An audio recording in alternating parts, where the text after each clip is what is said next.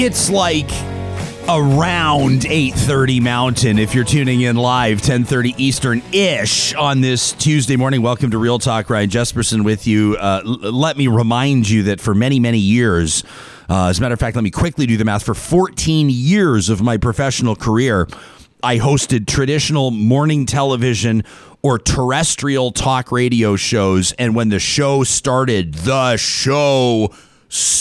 and everything was timed out in 10-second intervals, and it could be very stressful, whether you had something going on in the background or you just needed a minute, or you had to sort something out or troubleshoot, or maybe you wanted an interview to go longer.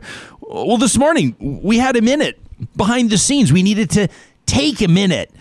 Samuel G. Brooks, the technical producer of this show, had to troubleshoot something at very last minute. Sam, why don't you bring everybody up to speed? Can we do it utilizing the evidence that you did properly problem solve? There we go, pal. And now we got it back up. Camera 4 was refusing to cooperate, and you, because, as you would in the moment, said, hey, listen, it's like 8:29 Mountain Time. And we better go, so camera 4's out. And I said, absolutely not, because Sarah Hoyles, the producer of today's show, we need camera 4. Why do we need camera 4 especially today? Well, we've got a very special guest coming up a little bit later in the show. Oh, I can't wait. A dancing man. A dancing man, not just maybe the dancing man. Yeah. The dancing man, which we're super excited about. I'm looking forward to this conversation. Now, this is coming up in about an hour from now. He's on he's in an hour from now, right? Is that right? Am I all sorted out correctly? He's in Yukon. He's in Yukon. This is going to be absolutely amazing. Gurdeep Pandher, known as Gurdeep Pandher of the Yukon. That's right. Although I know that a lot of people are saying there's no "the" in front of Yukon anymore, so I don't know. We'll have to find a way here, because I interviewed political leadership there once, and they were on the spot. They were like, we don't say "the," yeah. And I was like, okay. Is it like the my Ukraine apologies? That way? My apologies. Yeah. I mean, almost exactly like that. We're the people that know, and they want everybody else to make sure that they know. Anyway, why am I getting hung up on this detail? This is not the important detail. Camera 4 is the what's important detail is that camera 4 is ready for Gurdeep Pandher, who's going to join us and talk about dancing Bhangra and how he is. I mean, the guy puts out videos from his what do we say, relatively humble location of Yukon. I mean, if you asked most people in the world to point out where Yukon is, no offense, if you asked most people in the world to point out where Canada is, there's not a shot at Yukon. They wouldn't be able to. This guy's got. We just looked at the video that he posted. We're gonna actually. Can we load up his? Here's his when he got immunized, when he got his vaccine, his COVID-19 vaccine. He posted a little dance. We're going to learn about the history of the dance and why it's important. If you're a podcast loyalist here, if you're a subscriber to our podcast, today might be the day you're going to want to check out our YouTube, our visual file. So, this is the type of thing we're talking about. So Gurdeep posts this photo of himself dancing Bhangra, and about 3 million people have checked it out. He's indicating his joy. I'm not going to speak on his behalf. We'll ask him why he dances and the significance of it, but obviously it's a way to express happiness and share joy. Because even our audience members, when we announced, I think you soft announced it a couple of days ago, maybe, that he was going to be on, and I tweeted about it this morning. It's on my Insta story. If you follow me on Instagram, every morning I update you where we're coming from there. You can check out my Insta story this morning, by the way, for more details on how I spent my late night last night, a little insight into me off hours. But I digress. And so this guy, people are just saying, we're thrilled he's going to be on. People are expecting to be inspired. But no pressure. Yeah, I was going to say. No pressure. This is the guy. I've never spoken to him before, but I've done deep dives into his social media. And I feel like he's just one of those people that just makes other people around him more happy. He just brightens rooms when he walks in. I get that sense. And those kind of people you just love to be around. Love to be around those people. I'm very, very excited about that. We've got. I'm going to leave some time, I promise, today to get into some of your emails, because we've got some great one from agricultural producers that wanted to respond to our conversation yesterday about migrant farm workers being denied access to vaccines. We've got some great insight there. Pushback from an audience member in a great way on my sort of off-the-cuff brief commentary on Bill. See, I'm qualifying it. My off-the-cuff brief general non-committal commentary on the NDP's farm safety bill from like 5 or 6 years ago now. But some great points from Travis and Kara, so we're going to get to those. Plus, I want to get to more of your emails on Palestine. We're talking today to the Director of Middle East Studies at the University of Connecticut, Dr. Jeremy Pressman. As part of our continued coverage, you know that we talked to a couple of advocates for Palestine, Musa Kaskas and Dr. Mark Ayash, late last week. And some of you, including some personal friends of mine, members of this listening audience, as some of you have identified Patreon supporters of this show, nothing short of absolutely furious over what you heard on the show. I'm going to read some of your emails. I want to set the tone. Obviously, this is subject matter. I mean, geez, look at how careful I'm speaking about it right now. I mean, real talk is that to a certain degree, even someone like me with a long history of public commentary gets a little bit, honestly, nervous to talk about this kind of stuff because every single word is important. Every single word is supercharged. And we're not the ones anybody needs to feel sorry for, right? There have been 42 people killed on Sunday as part of air raids in the Gaza Strip. Palestinian authorities reporting 192 dead, including 58 kids. The Israelis reporting 10 people dead, including 2 kids. People taking shelter from rocket fire throughout the day. Things are ramping up. I'm even, in characterizing what we're seeing right now, I got to be honest with you, this is a difficult one to talk about, but has it ever been more important for us to have real conversation about this, for us to have what might qualify, let's not pat ourselves on the back here, but somewhat courageous conversation where we say we understand that not only is not everybody going to agree, some people are going to be absolutely outraged by some of the things they hear if they hear the word apartheid or ethnic cleansing or colonialism or Zionism. We're going to get into all of this with Dr. Jeremy Pressman. That's coming up in approximately 25 minutes, maybe a half hour's time. So it's going to be a great show. Of course, this show is presented by the team at Bitcoin Well. CEO Adam O'Brien's going to be on the show on Friday. We're looking into putting some crypto commentary together, number one, because of what's been going on. It's all over the map right now. Like, does Elon Musk seriously control the fate of crypto? And if so, how can anybody be confident about it? I know Adam's going to dive into that question on our behalf. Plus, it's Bitcoin Pizza Day on Friday. What does that mean? It's not some lame story about a pizza party or a fundraiser or anything like that. It's a moment in history, and Adam will get into it. If you know what Bitcoin Pizza Day is, don't Google it. You know, bar trivia and like all sorts of if you're going to do Monday night trivia, those things are all ruined now. Everybody has Google on their phones. It's all ruined. Don't check the internet. I'll trust you. Don't check the internet. If you know what Bitcoin Pizza Day, don't check the internet. If you know what it is, tweet at me. I'd love to give you a shout out if you know what it is. We'll talk about it on Friday. Bitcoin Well under the sponsors tab at ryanjesperson.com. Real Talk starts right now. Here's Ryan Jesperson. We're going to talk about a nationalized bus network, a rural transportation network. Let's try to describe it as generally as we can here, because we want to keep our minds open to what could replace Greyhound.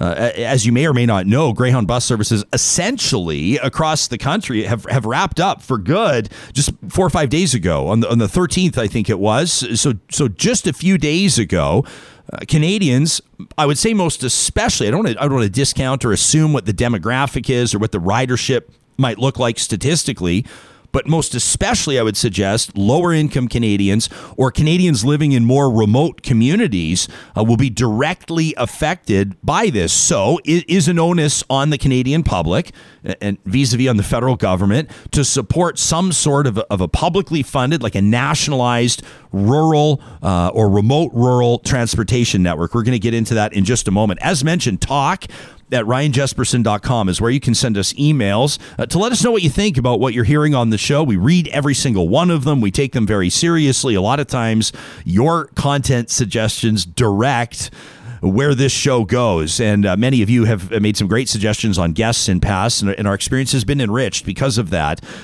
Travis and Kara reached out from Wineglass Ranch. I love it. Just outside Calgary in stunningly beautiful Cochrane, Alberta. You can check out wineglassranchalberta.com. They said, Jespa, we caught part of your show. They said this was this morning on the way out the door to feed cows. So this was yesterday. They're on their way to feed the cows. They said when you referred to the NDP's Bill 6, we felt compelled to remind you there was no pushback against the spirit of protecting farm workers. You remember this? We were getting into this yesterday in our conversation about vaccines for migrant workers, and I had noted somewhat off the cuff, well, entirely off the cuff, that it was a little surprising to me, and it still is, how much pushback the NDP received when they introduced Bill 6, which if you look back on Rachel Notley's tenure as premier, and if you look back on that one-term NDP government, I think you would probably safe to suggest that Bill 6 and the blow up around that was one of the huge early problems and significant problems the NDP faced, because it allowed the official opposition at that time, the Conservatives, to play on the fact that they didn't care about rural Albertans, right? They don't understand the Alberta farmer. They don't understand ranching families. They don't understand the impact of the carbon tax on farming operations. They don't understand the idea of the family farm and the application of things like workers' compensation and how this could bury people financially. You remember all the narrative. But I think the spirit of the bill, if the NDP was able to go back and do over, and I noted yesterday, the consultation on it was terrible. It was bad. They learned a tough lesson. They were a new government. They did a really poor job of consultation on that. So that's what we invoked yesterday. This is what we referenced. Back to Travis and Kara, they say, we felt compelled to remind you there was no pushback against the spirit of protecting farm workers. The pushback was on three specific areas. Number one, forcing ag operations to pay workers' compensation on everybody who did any form of work on the farm or ranch. They say, think about that. If you came here and pounded a staple into a post, I'd have to pay workers' comp for you. The original bill specified workers' comp had to be paid on kids. You remember a lot of producers were saying, hey, if the neighbors pop by to help us with harvest or something like that, that's kind of how farming works. We shouldn't have to incur paperwork and expenses, and that was part of this. Number two, says Travis and Kara, no consultation with industry before the bill was written. Valid. And number three, not allowing third-party insurance, which later was one of the amendments, but not allowing third-party insurance. The bill stated that workers' comp was the only available choice for worker protection. They go on to say Bill 6 was also touted as allowing ag workers to form unions. That was virtue signaling. Ag workers have always had that right. I would add probably that having the right or the ability is different than feeling like you have the green light to do it. But hey, that wouldn't be the only industry where workers may flirt with the idea of unionizing, but may be terrified to actually follow through and do so. Travis and Kara, thank you so much for your email. Totally appreciate the perspective. And thanks for tuning in to Real Talk. Let's rock and roll on this story. Greyhound has essentially wrapped up operations across Canada. And there are going to be implications that are felt across the country for different people in different ways. It has been the subject of a Twitter poll that's still open right now. So if you still want to chime in on my Twitter at Ryan Jesperson, we invite you to do so. We've got about 1,200 votes right now. We're simply asking, should Canada have a publicly funded national bus service to replace Greyhound? And we're going to get to our guests in just a moment. Wanted to let you know of the approximately right now here 1,171 votes, about 1,200 votes. It's somewhat an audience divided. 51.6%, let's call it 52% of respondents say, yep. 42%, 41.7% say, nope. And then about 7% say, well, it depends. It depends. And they've been leaving comments, Real Talk audience members like Brandy, who says there's a much bigger conversation here. Right? Brandy says, as somebody who collects data for stats, people move to rural areas because of housing costs. Rent and housing purchases costs, the cost drops dramatically in a small town. So for many, the move to rural may keep them from being homeless. We need affordable housing, right?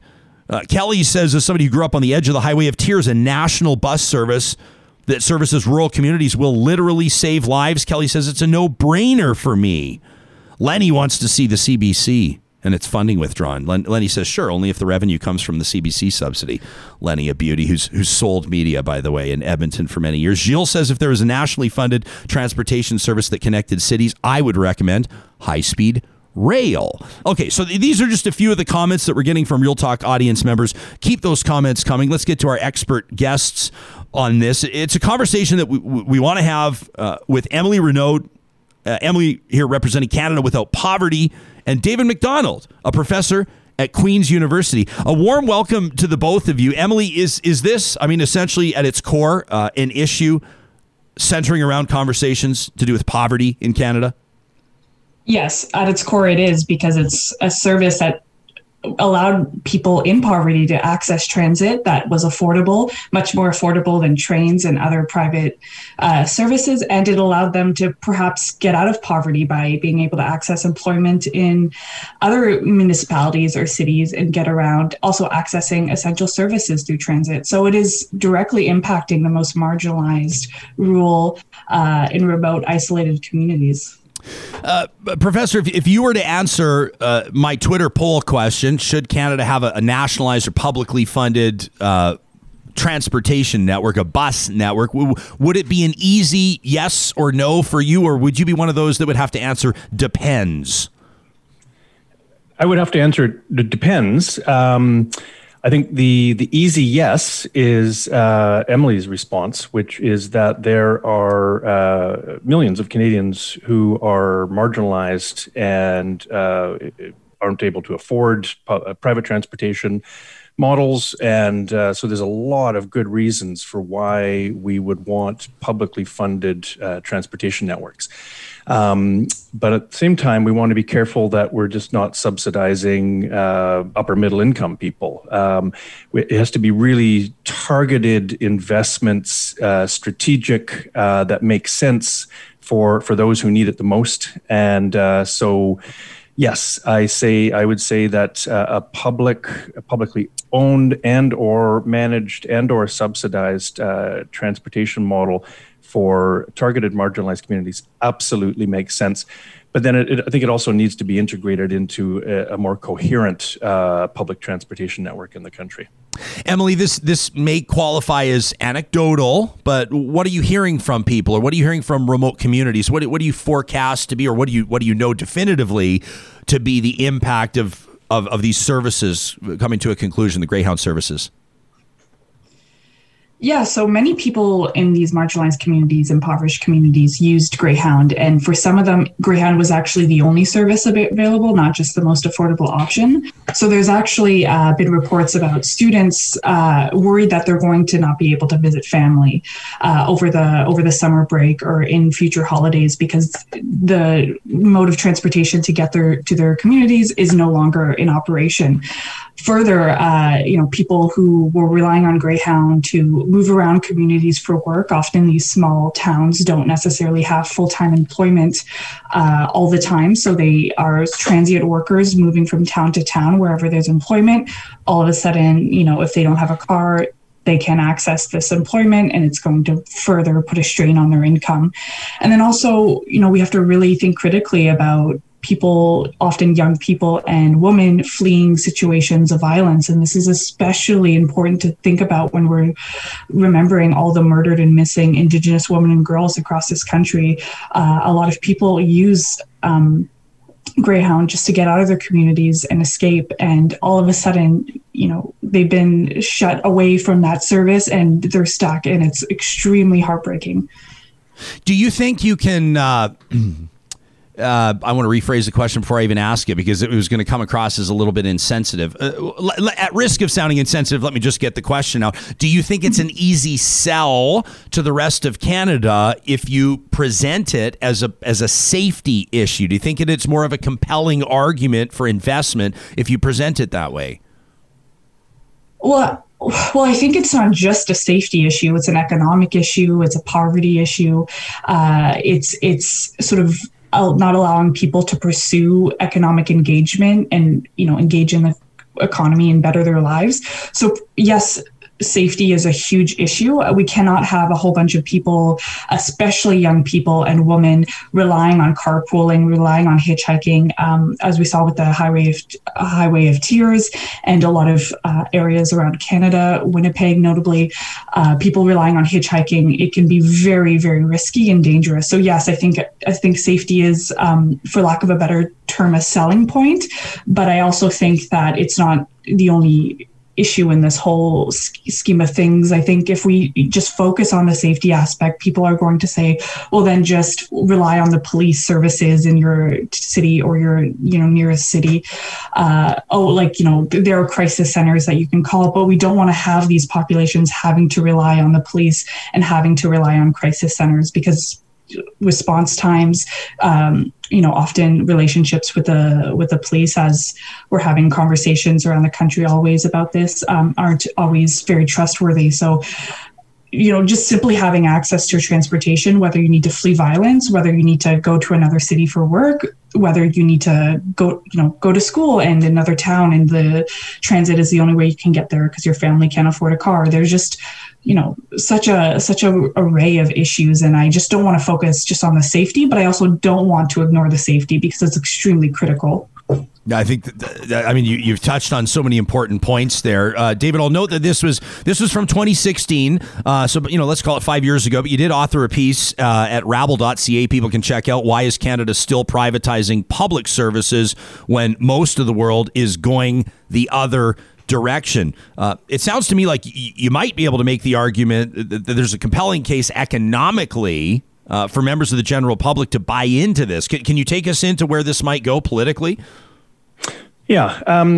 We privatized a lot of our transportation systems in the 80s and 90s, the sale of Air Canada, the ongoing commercialization of Via Rail. So we continue to see an erosion of public services. And just go back to my earlier comment about being cautious about what we invest in publicly, because we also tend to invest enormous amounts of money in public infrastructure that benefits people that don't necessarily need it. I mean, in the Toronto case, you think of the special rail line out to Pearson Airport.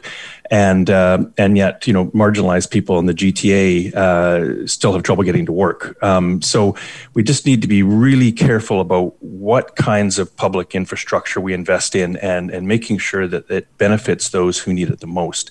So the overall trend, particularly in Europe, has been back to public ownership, and transportation services has been one of the sectors where we've seen quite a resurgence in what we call in academia remunicipalization. It's not always at the municipal level; sometimes it's at a higher level. But so in the UK, for example, there's been a huge demand to renationalize the railway systems, because it's been a disaster, particularly for low-income families, and there's safety questions there, as Emily mentioned, but there's also environmental reasons, health reasons, et cetera. There's lots and lots of good reasons. So the graphs that you were just showing there give a sense of the number of towns and cities around the world, and we're now up to over 1,400. I think the latest data is over 1,500 towns and cities around the world that have remunicipalized their services. The bulk of that, as you can see from this graph, is in Europe, but that's also they have existing public transportation networks which can be tapped into on a kind of network basis. Our transportation system is so fragmented and so ultimately private in its orientation that we're sort of faced with building from the ground up. So it's a much bigger challenge in the Canadian context, but I think that there's a lot to be learned from the experiences of places in Europe where they have just said, look, privatization has been a disaster. Public transportation systems make more sense financially. They make more sense environmentally, socially, health-wise, et cetera. So, I think looking at what other places have done, there's a lot of lessons to be learned in Canada. I want to just touch on some of the comments that we're seeing in our live chat right now, because there's some great ones. And then, Emily, maybe I'll come to you first. I want to give you both a chance to respond, not necessarily in the form of a focused question. Grab onto whatever grabs hold of you. People are saying, like Jillian says, you have to be so privileged to not value public transport. Like, oh my gosh, she says. Shane says, I'd like to see a provincial network set up where the needs of each province or region could be served locally, not federally. The feds should come to the table to build and subsidize provincial efforts. James says, as a social service, a national busing program sounds awesome, but from a financial standpoint, it is absolutely not viable. Arnold says a great example of why we shouldn't rely on private companies for essential services. Chelsea says the upper middle class Canadian won't take buses because they'll still need a vehicle once they get to where they're going, because our cities are either not walkable or still have crappy transit. Others are going into, I mean, people are talking about Bombardier. Scarlett says, I don't even think this should be just for people living in poverty. You have to consider seniors. You have to consider people who want to lessen their carbon footprint. Emily, what jumps out at you there? Oh, well, definitely the sort of, this isn't just a poverty issue, it's a sustainability issue. I think it is important to also think about this in the context of all Canadians. So, the last comment you mentioned, seniors, that's a very important thing. People with disabilities, people who need to frequently access health services. So, it's not necessarily just, obviously that's Canada without poverty. We're going to focus on those living in poverty, but it is a greater issue for all Canadians. And I think the point about having it focused with the province running these publicly funded transportation systems. I'm not an expert in transportation policy, so there's a very limited capacity for me to respond there. But I want to highlight that in our Constitution, Section 36 is outlined that the federal government has the responsibility to provide essential services, and transit is inarguably an essential services, both in itself and to access other services. So, perhaps the federal government can set up a model where they provide transfer payments to provinces so that they can have an adequate and well-designed public transportation system for people. But positively, it seems like people are mostly on board and understanding that public transportation is just an issue that's going to impact all Canadians. And it's so crucial to have that as an option, even if you do have a car, even if you do have the means to access trains and other private systems. Just always having that fallback on a public service is so crucial. So, David, ultimately, where does this conversation go? What happens here for the Canadian that ends up tuning into this podcast or catching this conversation, someone living in a remote part of Canada, somebody that may have had plans canceled because of Greyhound disappearing in their neck of the woods? Where does this go? I think it's a question of groundswell of opinion, and it's great to hear your listening audience broadly in support of public transport. And I think that there's a broad swath of Canadians who believe in it. Like me, they probably have a car, but recognize that they would much rather hop on a train to get places. It's much easier, it's much safer, it's much more enjoyable. But we need the political will, and we need that to happen at all levels of government. And that's been very, very difficult to pull together. And I think I'll just make one last comment here. One of the biggest obstacles we have is the financing. And I'm actually in the midst of doing research right now on public banks, and most of your listeners would be public banks. What are you talking about? That's because we don't really have them in Canada. But these are state-owned banks that are purpose-driven to finance infrastructure, and they provide extremely cheap financing for the building of public infrastructure, water, electricity, transportation systems, and they're incredibly effective. And they're all over the world, predominantly in Europe around transportation networks. But, we, again, increasingly bring private financing into these public-private models that we have for a whole range of infrastructure. And transportation is one of the worst examples of that. So we need to, it's a multifaceted challenge, but I just would raise for your listeners that the financing question is a critical one. And that's just going to take more public conversations like this, more public pressure on our government officials to make this happen, because it's not rocket science. It's just a question of political will, finding the financing to make these things happen, and then doing smart investments in the places that need it the most. Really appreciate this conversation. You've been hearing from Emilly, Renaud, Canada Without Poverty. You can give them a follow on social media. I tweet the handles to all of our guests every morning, right around 10 o'clock Eastern, 8 o'clock Mountain Time. And our thanks to Dr. David McDonald, a professor of global development studies out of Queen's University. Have a wonderful day to the both of you. Thank you. Thanks, Ryan. And thanks for your comments, Real Talkers. We can check in on this poll. I'll be curious to see if the poll results are. Well, let's check in on it live now as we put the show together. We'll see where the poll goes. If maybe this interview has bumped it a little bit. Not really. No, negligible amount. Picked up, about 100 votes here. Numbers just about the same. Approximately 52% in support, approximately 41% against it automatically, and about 7% that say it depends. And I'm surprised it's not, for some it would be an easy decision, yes. For some, an easy decision, no. I would certainly fall in the depends camp. Am I like 9 years old that every time I talk about this, all I can think about is adult diapers? Every time I say depends, I just feel like there's an adult diaper joke waiting to happen. Anyway, I'm like, I have the maturity. Yeah, right. I have the maturity of a 9-year-old when we talk about this stuff. But you know what? There was a great comment on our live chat, and I hope I can find it. I don't know if I will. I think it was Corinne or somebody else that basically said we need to stop thinking about this. Person deserves credit. It was Linda. Linda deserves a shout out. Because Linda's talking to people like me. Because I'm about to say my number one sort of red flag on this is cost. Like, you talk to any municipality on what public transit costs, right? But then you're only talking about the economics. What is the cost of not having public transit?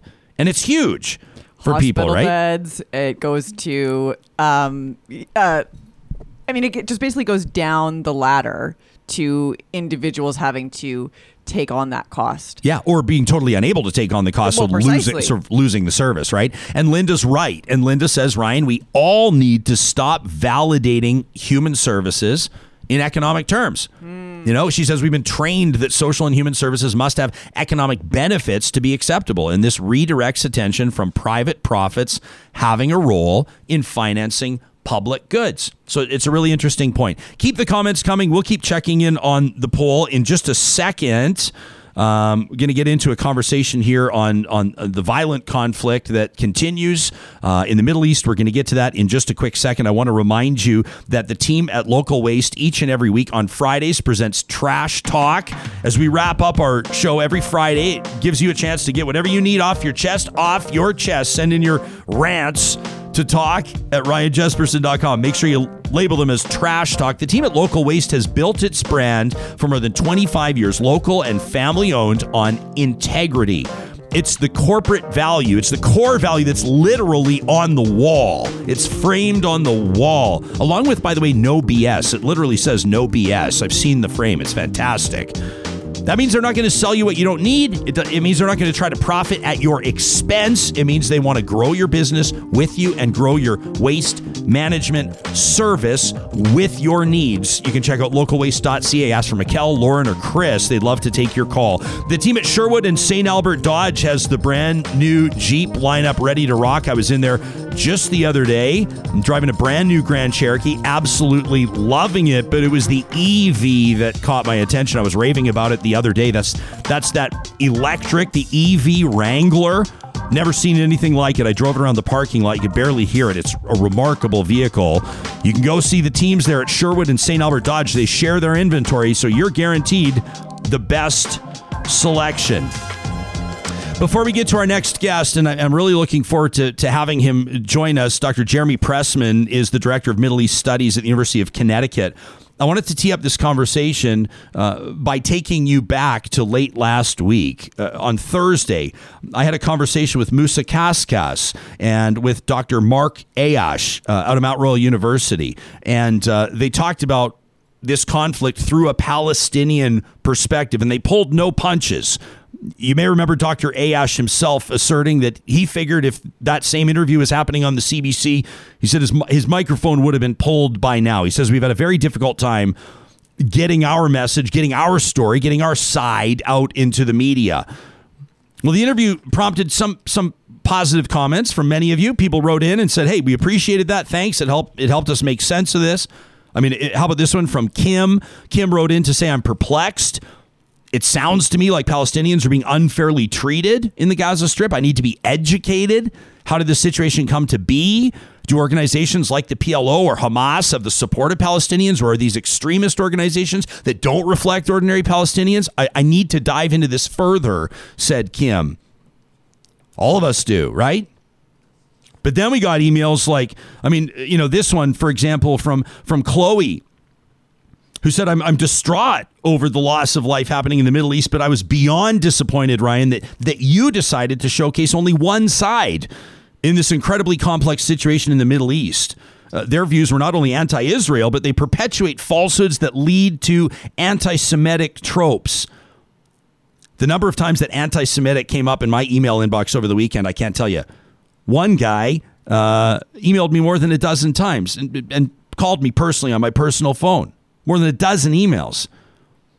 Chloe says their history was selective at best, but bordered on revisionary. It's my sincere hope in the future when you discuss this, you at least invite representation from both sides to the table. If not, you're actually encouraging anti-Jewish sentiment. I'm fearful for downstream effects of continued biased journalism. How about this one from Steve? Steve is a lawyer who's actually been on the show before. He was on the show before, in fact, to discuss anti-Semitism. He says, Ryan, I'm disgusted with your show. He says, quite frankly, your show on Thursday bordered on anti-Semitism. It was one-sided. It called for boycott, divestment, and sanction, which has been described by our government as anti-Semitic. You failed to challenge your guests. Your guests are promoting an event for Palestine using a symbol that calls for the annihilation of the state of Israel. I expected better from you. Shame on you. A prominent Edmonton entrepreneur, a personal friend of mine. She did our wedding invitations by the name of Suzanne. Says, Ryan, I've been a Patreon supporter of yours from the beginning, but I'm sad and upset at you. I've always appreciated you saying you want both sides of a story, real talk, but I didn't hear anything from the Israeli side. I mean, keep in mind, this was it's a 20-minute conversation with people about their perspective, but I digress. What's important here is these messages. So not once did I even hear you say you had a guest lined up in future to discuss what's happening in Israel. As a Jewish Edmontonian, a Canadian with family in Israel, I'm heartbroken to see death and destruction on both sides. The story's so much deeper and so much more complex than what your guests spoke about. And I feel like you've given no opportunity for any real talk. Real talk with Ryan Jesperson did not happen on Thursday. That from Suzanne. And this from my friend Stacy. Stacy's the CEO of the Edmonton Jewish Federation. She's been on the show before as well. Ryan, we were surprised to see a one-sided, unbalanced approach.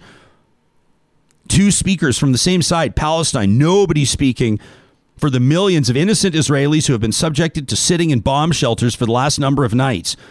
You invoking the hashtag Palestine under attack. I mean, it was the number one globally trending hashtag. Says is extremely offensive. Without taking the entire picture into context, there's no moral equivalence between Islamic Jihad and Hamas, recognized terrorist entities, and Israel, who is defending its citizens from attack. Stacey says, my brother was blocks away from a missile that landed in Holon the other day. There are many resources I could provide as sources for understanding here. We're surprised, Ryan, that our community was not approached to balance this story. That from Stacey. I could spend some time talking about how oftentimes talk shows work and how we develop stories over time. You take a look at what we've talked about with regards to any political coverage we've done. I think about coal, our coverage on coal. I mean, conversation continues over a series of shows, a series of days or weeks, but I digress.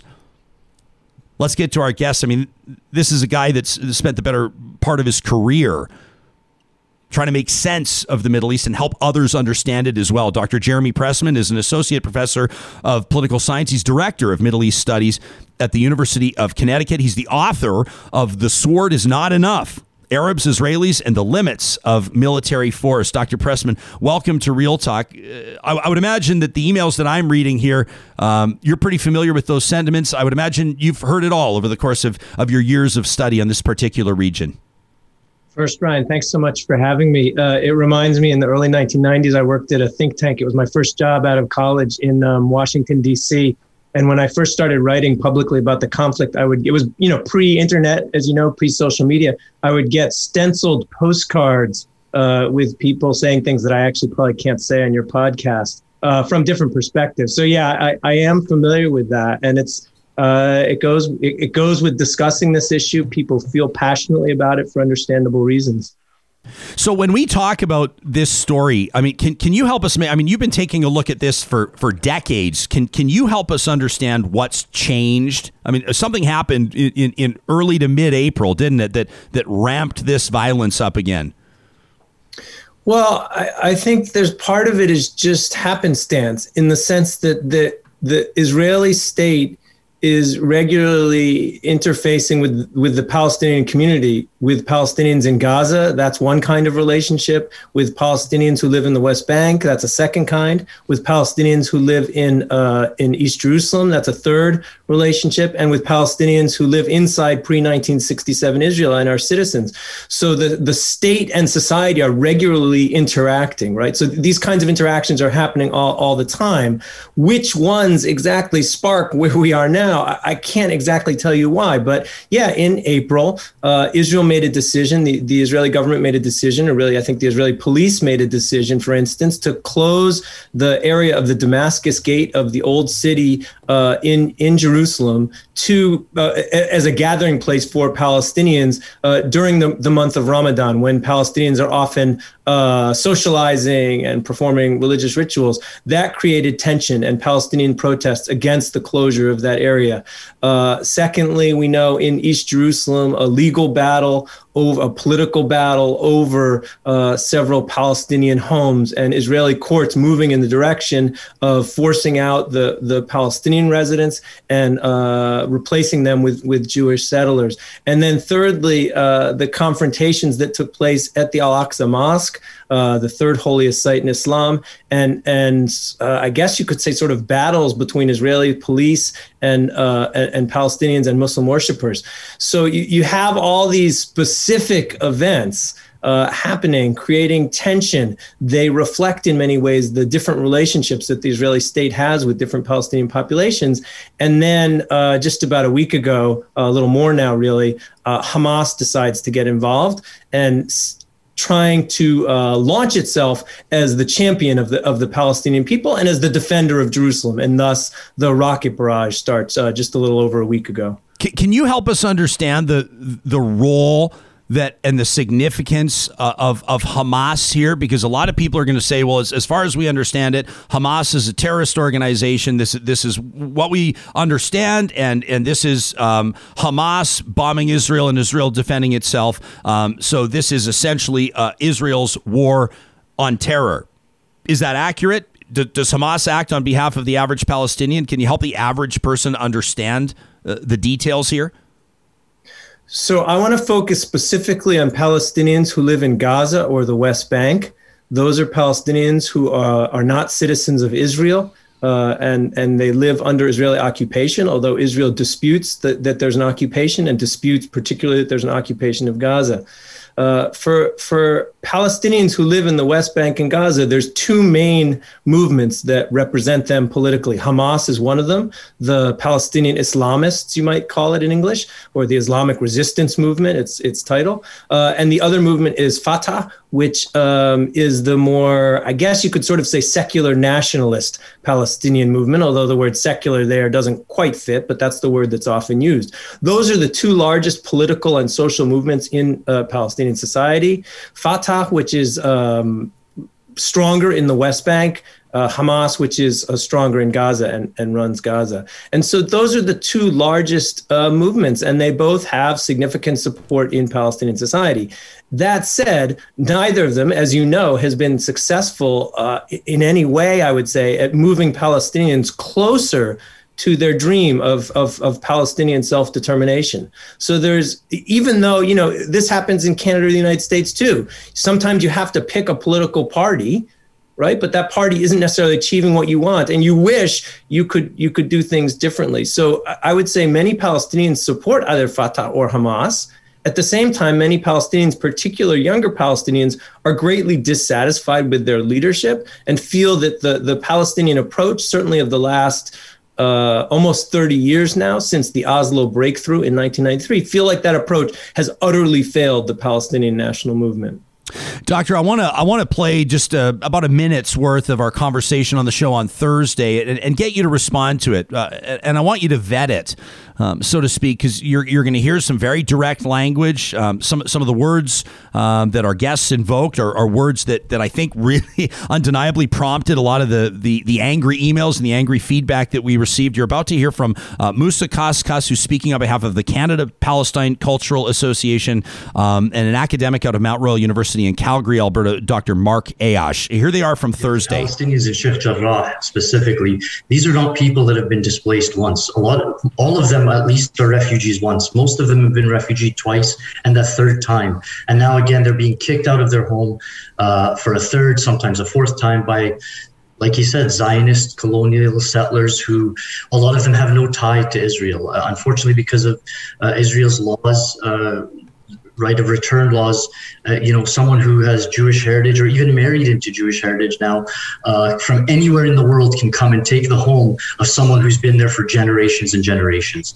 And the entire system, I mean, in the West Bank, in East Jerusalem, it's an apartheid system. There's roads for Jews, only roads Palestinians, and even the roads the Palestinians do take, they get stopped at checkpoints on a daily basis. This is every day of their life. This is not something that's happening once or twice, and there's a lot of provocation that goes on. No one in the world would agree with someone coming into your house and saying, "This is my house now." I know many people, many Palestinians, certainly many supporters of Palestine on Twitter, on Facebook, on Instagram, on TV are being called anti-Semites. We're put on blacklists and websites that call us anti-Semites and terrorists. I wish she was correct, but I'm afraid that this is still happening. I'm afraid that we're still having a really, really hard time getting this story, the reality of what's actually happening on the ground out on mainstream media. I think we would be, if this was happening on CBC, I think we would have been, our mics were cut off a long time ago. That was Musa Kaskas, Dr. Mark Ayash from Friday's Real Talk.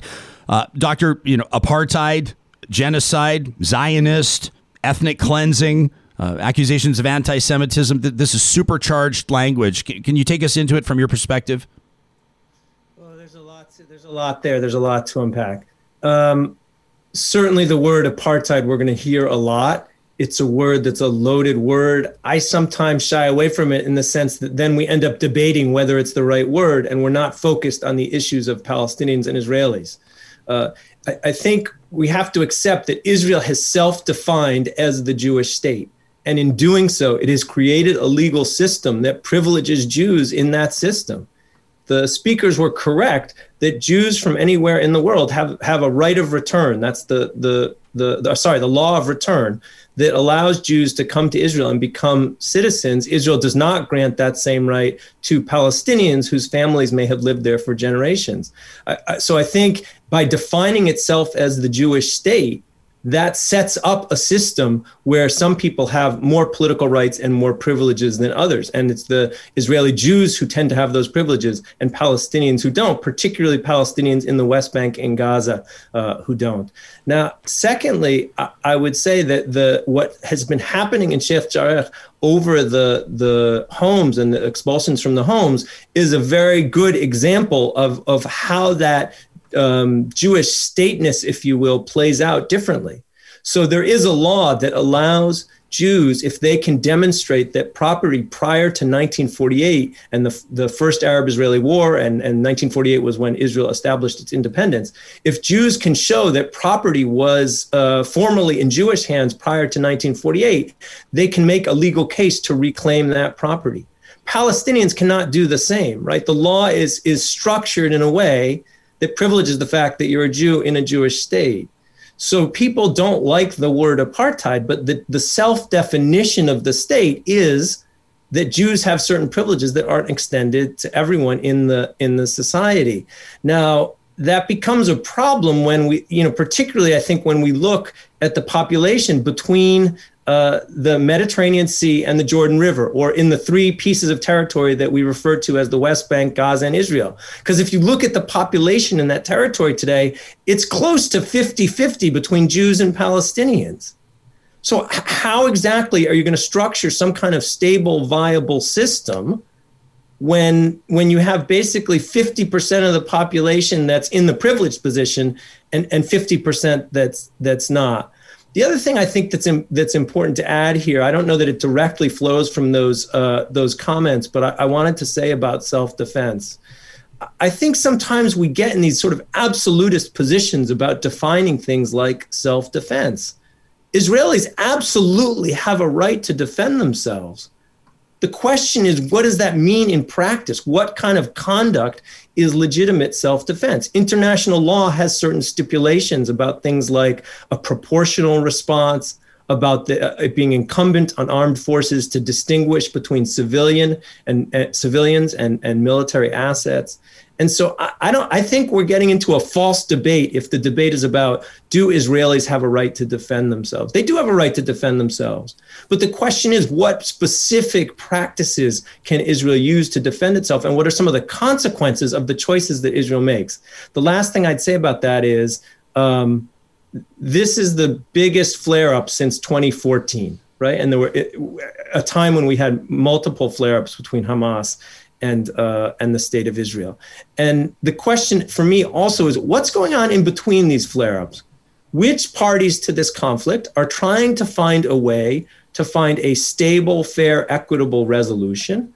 And which parties to this conflict are thinking about how to maximize their gains? And I guess my criticism, without trying to say that they're the same, they're different in many ways, is that both the many governments of Prime Minister Netanyahu that he's ruled, and the leadership of Hamas have made choices that are about maximizing their position and not trying to find any kind of equitable resolution to this conflict that would provide stability, because it is terrible for Israeli to sit in bomb shelters and the trauma that's causing. And it is terrible for Palestinians to sit under US-made bombs falling from US-made planes. And so leaders need to step up and figure out a way to channel what comes from a lot of the populace on both sides, which is, we want a different future. But leaders are going to have to step up and make different choices if that's going to happen. Dr. Jeremy Pressman's our guest, out of the University of Connecticut, Director of Middle East Studies.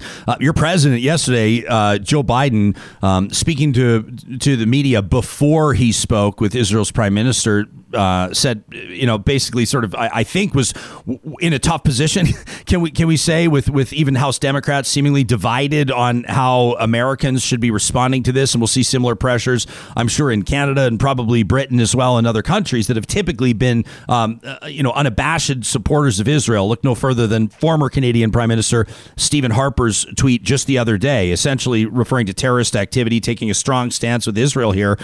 President Biden essentially hinting that the American position would be Israel has a right to defend itself against indiscriminate rocket fire, was the word he used, but also encouraged but did not call for a ceasefire.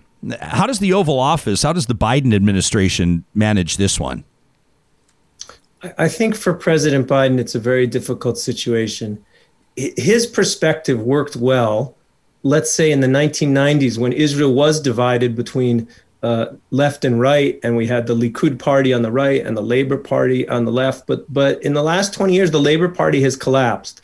And the people sort of most sympathetic to the Biden position in Israel are much weaker politically than they were, say, in the 1990s. And so Biden can try and uphold this position, but he doesn't have a lot of political parties, let's say, to work with in Israel that share a similar view that, on the one hand, Israel should have the right to defend itself, but on the other hand, Israel should move towards a two-state solution. The current Israeli government definitely believes it should have a right to defend itself, but hasn't taken steps to move towards any compromise resolution. So Biden has a problem in terms of when he faces Israeli politics, who are going to be his close compatriots.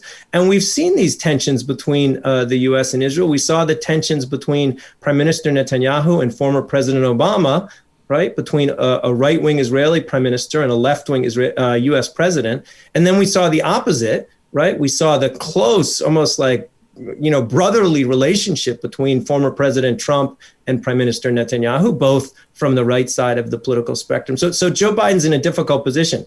Then you turn towards Washington and towards Congress. And what you're seeing inside the congressional delegation of the Democratic Party, not the Republican Party, but inside the Democratic Party, what you're seeing is an unfolding debate about the future of the U.S.-Israeli relationship and the future of U.S. policy and the U.S. stance on Israel-Palestine. And what's pretty striking is we knew going into this, I mean, once this really kicked up last week with Hamas launching rockets at Israeli civilians, once that started, we knew that there would be members of Congress who are not anti-Israel, but they are also sympathetic to the Palestinian cause and to Palestinian rights. And we knew that in the more progressive wing of the Democratic Party. What's been striking is that other members of Congress in the Democratic Party have also stepped up, people that you wouldn't have predicted. I think about Senator Bob Menendez from New Jersey, the chair of the Senate Foreign Relations Committee right now, a strong, longtime supporter of Israel, tight relations with AIPAC, the American Israel Public Affairs Committee. And yet Senator Menendez the other day expressed that he was, quote, deeply troubled, unquote, by the Israeli military attacks on innocent civilians and on media outlets. So to see Senator Menendez and some other members of Congress who we might not have expected to raise questions, it really demonstrates the extent to which this debate is picking up steam. I can't tell you where it's going to go. And I would certainly say that the majority of the Democratic members of Congress still take a more traditional pro-Israeli position. But that debate is intense in a way that I think is probably quite different, even just from 2014. Can you, of all of the international relationships, how important is the United States relationship with Israel? I mean, is it top 3? Is it top 5? I guess we got to talk trade. We've got to talk. I mean, there's so many different nuances to the conversation, but how strong is the foundation of that relationship, do you think? I think it depends, sort of which end of the street you're looking from. If you're looking from the Israeli end of the street, it's really important. If you're a small country in a threatening environment, right? You have peace treaties with some of your neighbors and you're at war with others of your neighbors. There's the Israeli-Iranian relationship, if you will, or the threat that Israel feels from Iran. So from the Israeli perspective, being allied with the world's most powerful superpower, that's a huge asset. The fact that the United States provides Israel with almost $4 billion in military aid each year now, that's a huge asset. The fact that the United States will block unfriendly Security Council resolutions, as it has done, as the Biden administration has done over the last few days, reportedly 3 times, statements or resolutions, that's huge. So from the Israeli end of the spectrum, this is a crucial relationship. From the U.S. end of the spectrum, the United States is a giant country with a giant economy. If you took out Israel's military assets, if you took out Israel's economic assets, it would be a loss for the United States. But it's not comparable at all to the reverse.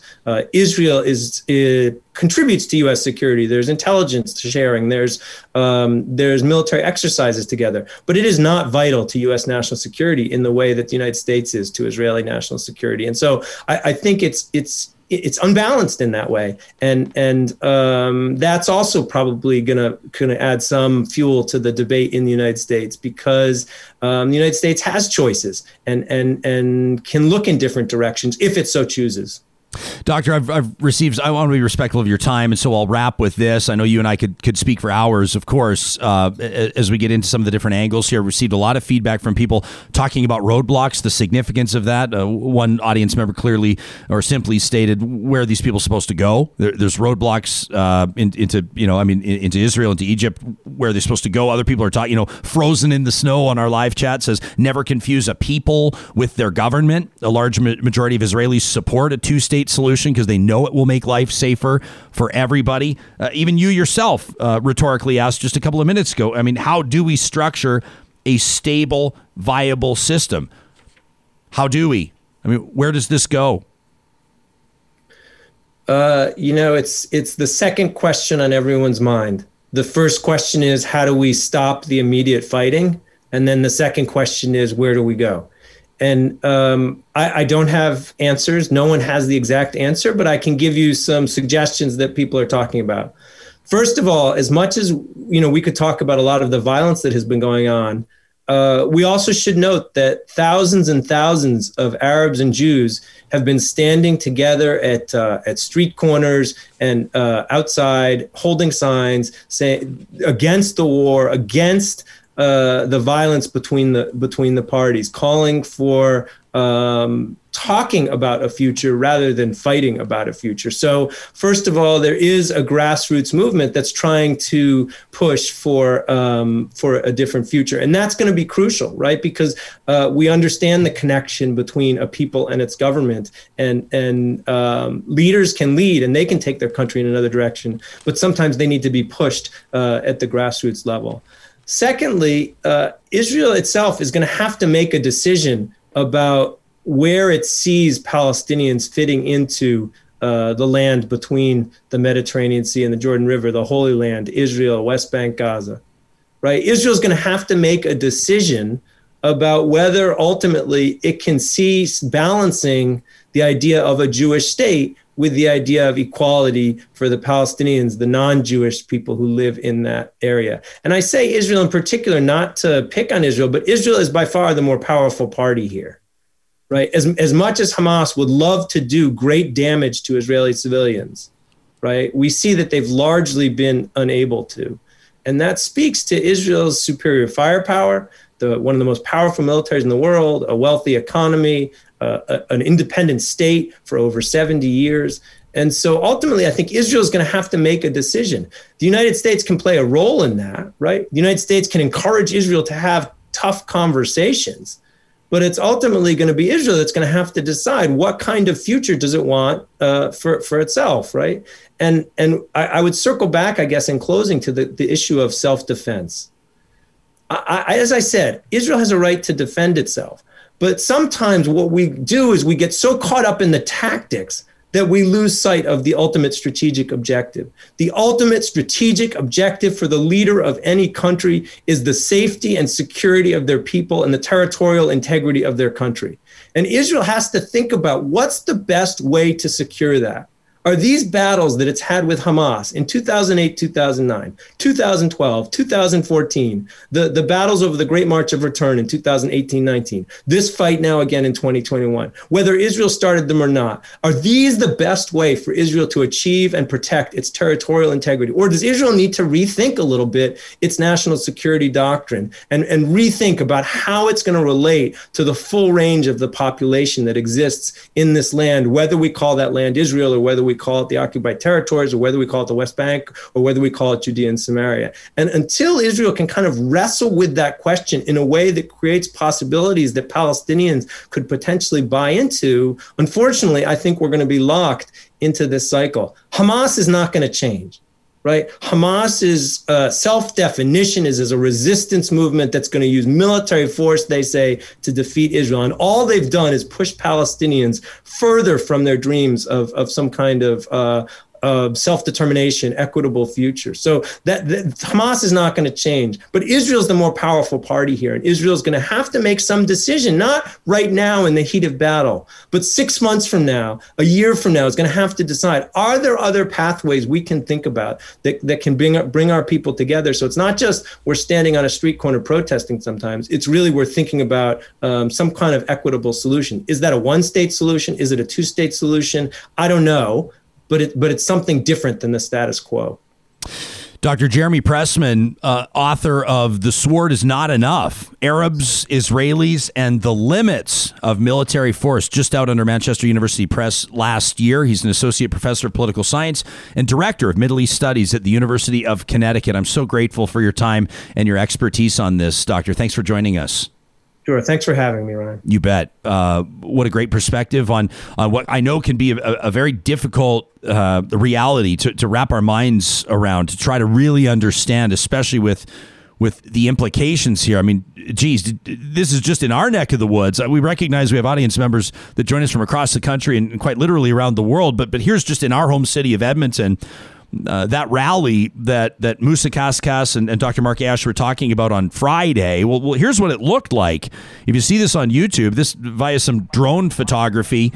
I mean, look at this. This is Edmonton's Walterdale Bridge spanning the North Saskatchewan River.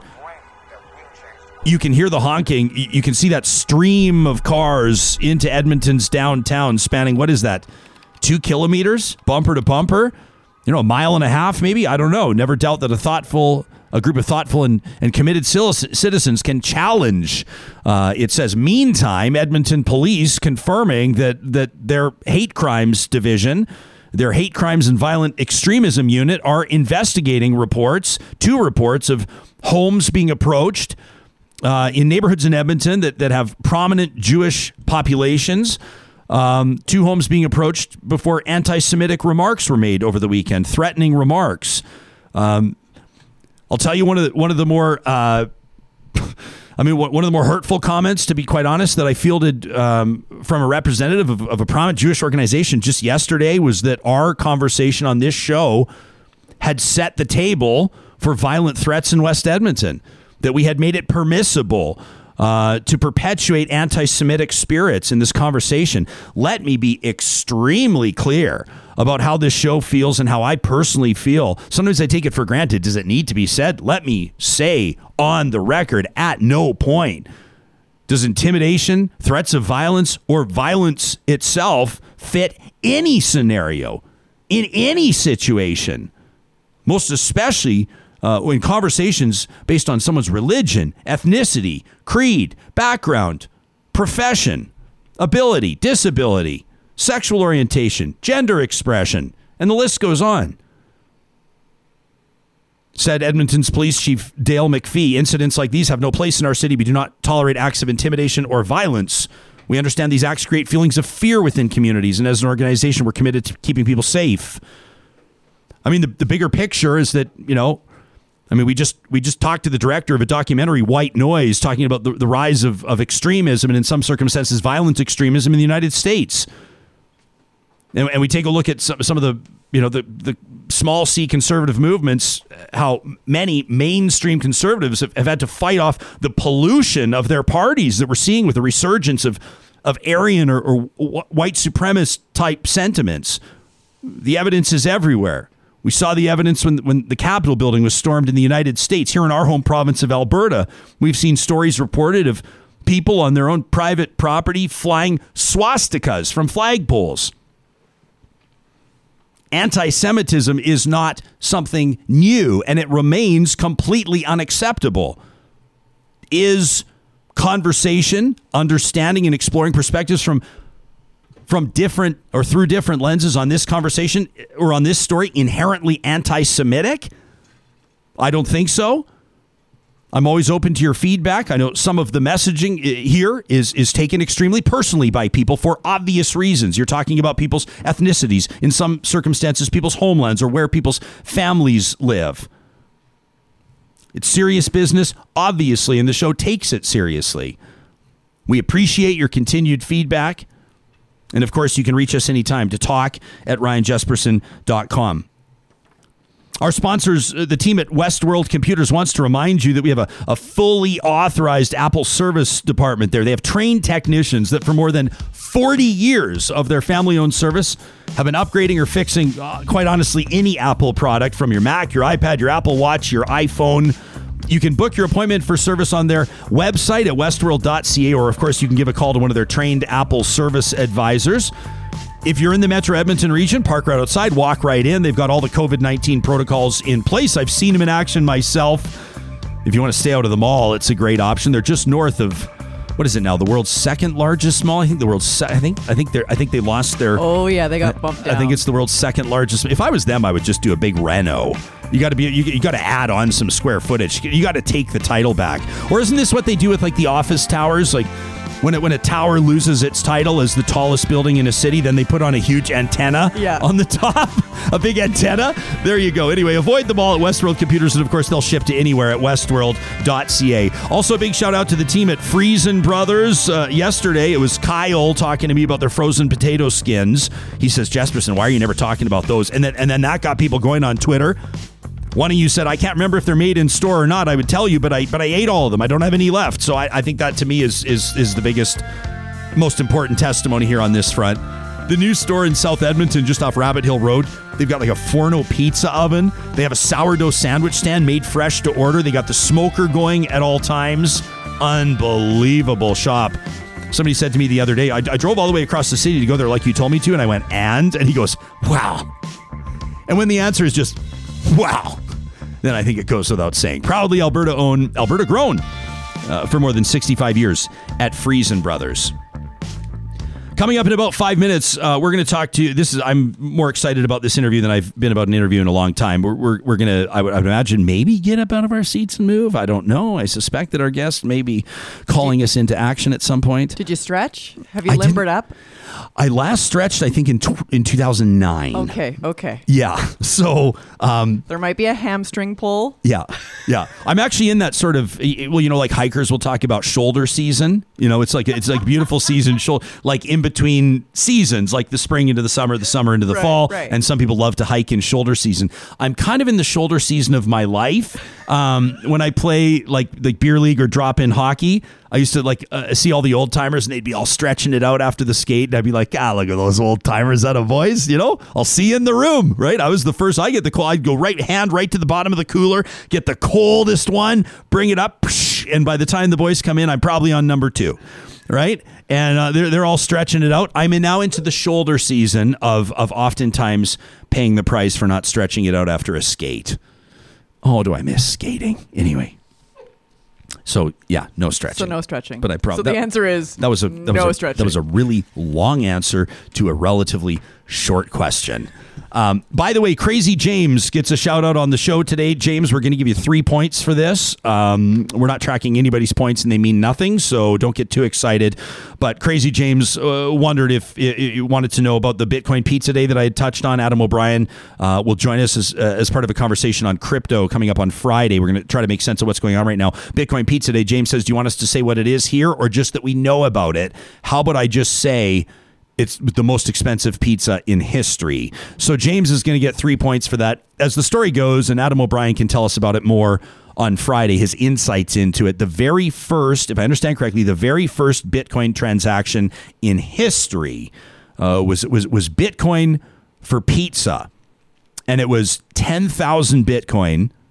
Keep in mind, Bitcoin right now is, I don't know, I haven't checked today. It's about 60 grand, something like that. I mean, it's a lot. It's about 60 G's. Let me check here live so I can give you an actual live readout on where it's at right now. Bitcoin is it's worth about 52 G's right now. So 52,000 for one. Canadian. Yeah. Yeah. So what's that? About 40 US-ish approximately. Yep. I try not to stay on top of the Canada-US exchange because it only makes me think about traveling. It only makes me want to go places we can't go anywhere. I'd rather just bury my head in the sand and when we pop up and we're able to go and everybody's vaccinated, we'll start learning about foreign exchange again. But let's say 52 G's Canadian for one. 10,000 Bitcoin for 2 pizzas was the first Bitcoin transaction in human history.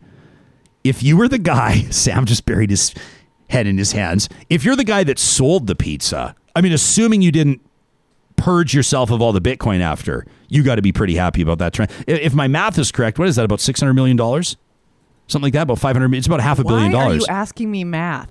Well, I don't know, because I can't do it. That's why. What do you mean? It was on your. The engineer it was on, over wasn't here. it? Wasn't it on the job posting?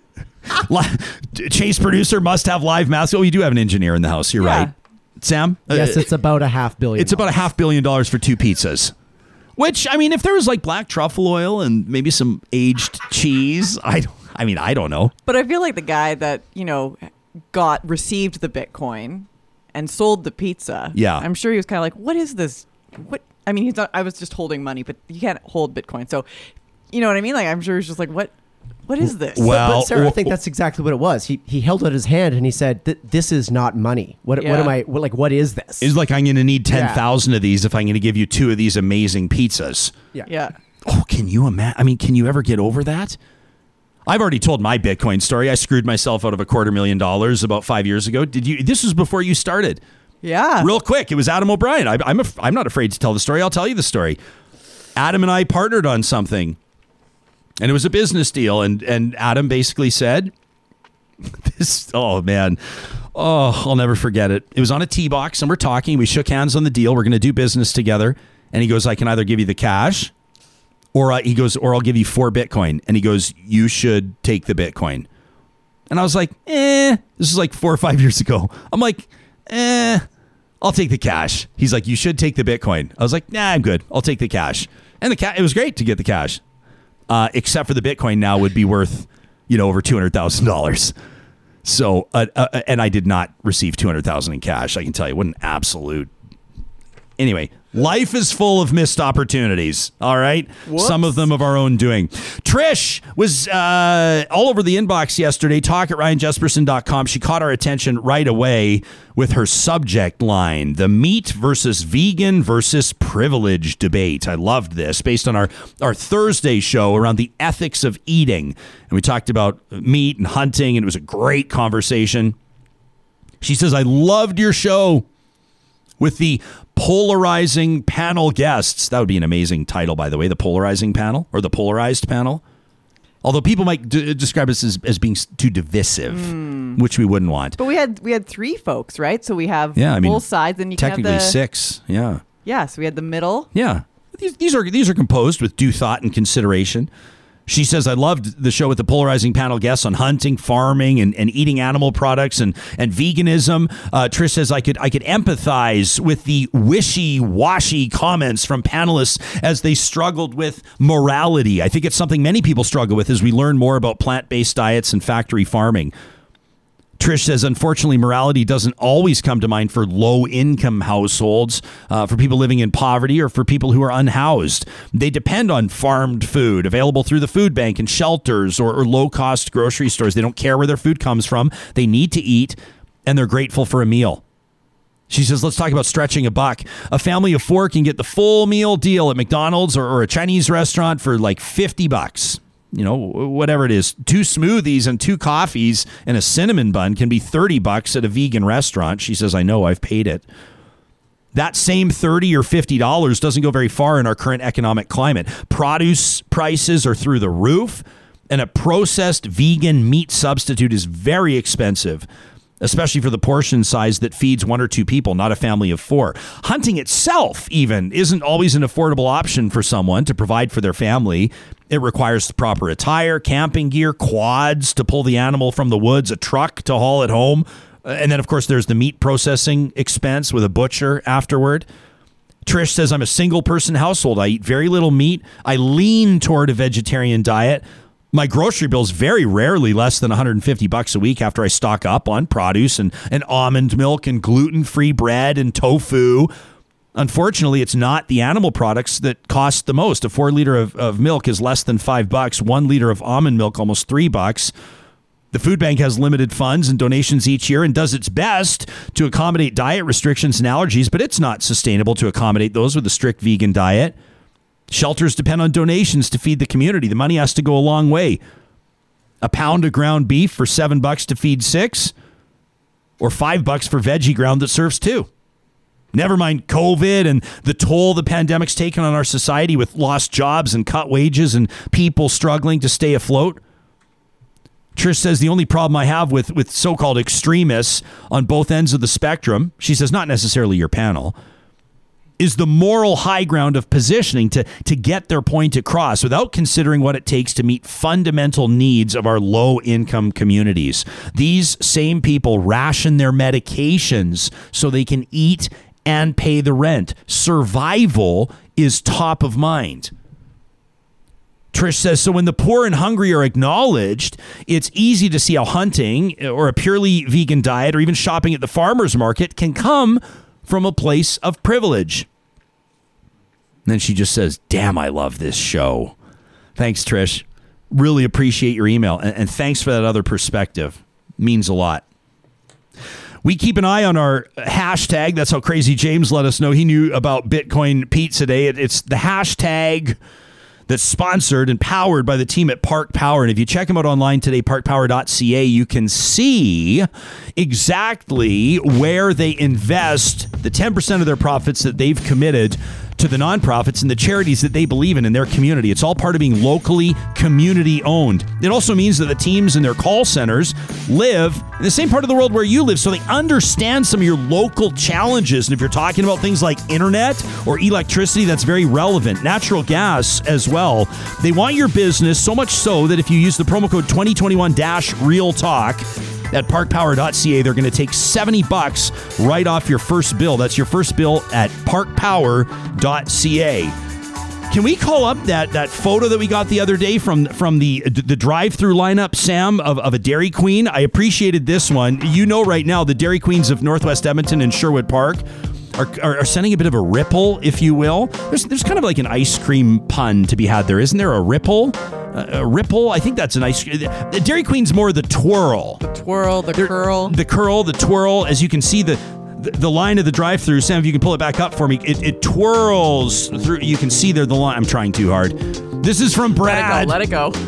Brad, who visited, I don't know which one this is. I don't know if this is Palisades, Nemeo, Newcastle, Westmount, Y Gardens, or Baseline Road, but Brad says it looks to me there's got to be a $1.99 sale on peanut butter parfaits at DQ. He says Real Talkers all in line picking them up. Look at that, in high demand. No wonder it's almost 70% off. Sarah, can you just do the quick math on that? If that's $1.99 for peanut butter parfaits at the Dairy Queens of Northwest Edmonton and Sherwood Park. But here's the deal. It's only till the end of May, and you got to drop our name. You got to drop either Real Talk or Jespo, just right at the drive-through window or right where you're placing your orders when I'd recommend it. And they're going to give them to you for $1.99.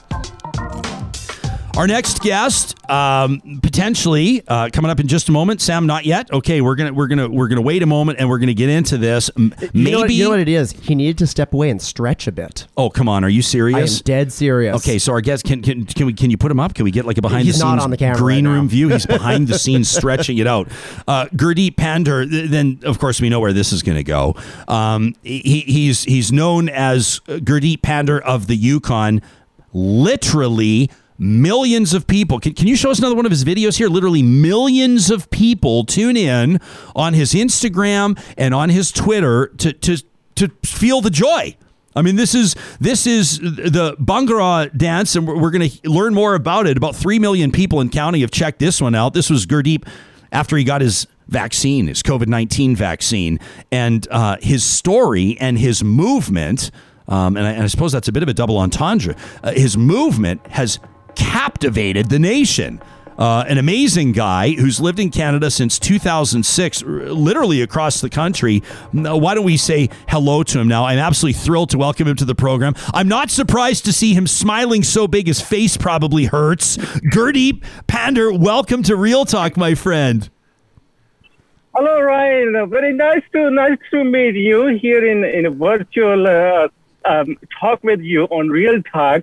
I'm so excited to joining to you and with your listeners all the way from the Yukon, outside of my cabin. Yeah, so you're in a very remote location. First of all, I'm thrilled that I shouldn't even say this. I should knock on wood as I say it. I'm thrilled we have a strong connection. You're coming through loud and clear. I should never have said that. We're going to get jinxed now because you're kind of in the middle of nowhere, right? Where are you right now? That is so true. I'm in the middle of nowhere. Right now, I'm sitting in the wilderness. It's close to Lake Labarge. A lot of Canadians, they know about Lake Labarge because Lake Labarge is very famous due to famous poetry of famous poet Robert Service. So I'm sitting beside that lake, close outside of my cabin. In the forest, in the wilderness. So yeah, it's in the middle of nowhere. You're right. You've lived across Canada. I was looking here. I mean, since you moved to Canada in 2006, you have literally lived. I mean, almost from coast to coast, or at least all over Western Canada, right? Yellowknife, Whitehorse, North Battleford, Saskatoon, Edmonton, Vancouver, Squamish. What takes a guy across the country like this? So when I became Canadian, I knew about the bigger cities like Vancouver, Calgary, Toronto, but I thought that this is not enough. I need to learn about Canada, like real Canada. Because I know that if you need to learn about like pulse of a nation, you need to go to small communities. You need to go to villages. You need to go to communities where people often don't go to. So I decided to travel everywhere. I did not fly. I did road trips, basically. So I lived in many communities, not just lived as a neighbor or something like that. I went to their gatherings, their parties. I did what they did. So I formed those sort of connections, many indigenous communities as well. Like my dad's curiosity, it took me to many places in Canada. So you're the dancing. I mean, it's already taken me too long to ask you about the dancing. This has made you're a cult hero. You're a full blown celebrity, and this form of dance has, I think, just resonated with people regardless of their background. I love how you include other people in your dances when COVID allows. Can you tell us about? Am I saying it correctly? Bhangra? The correct pronunciation is Bhangra. You're very close. The thing is that sound is missing in Western languages. Like first sound like Bhangra. So some of my friends tried. They tried for half an hour or maybe 1 hour, and finally they got it. So it's Bhangra, yeah. It's a traditional dance from Punjab, like originally created by Punjabi and Sikh farmers. A long time ago when farming was tough or manual, not like these days when we have tractors and combines and many other sorts of machinery to help in farming. It used to be very, very tough job. So those farmers, they created this dance form out of farming activities. Like every dance move represent a specific farming activity, just for hope, positivity, and joy.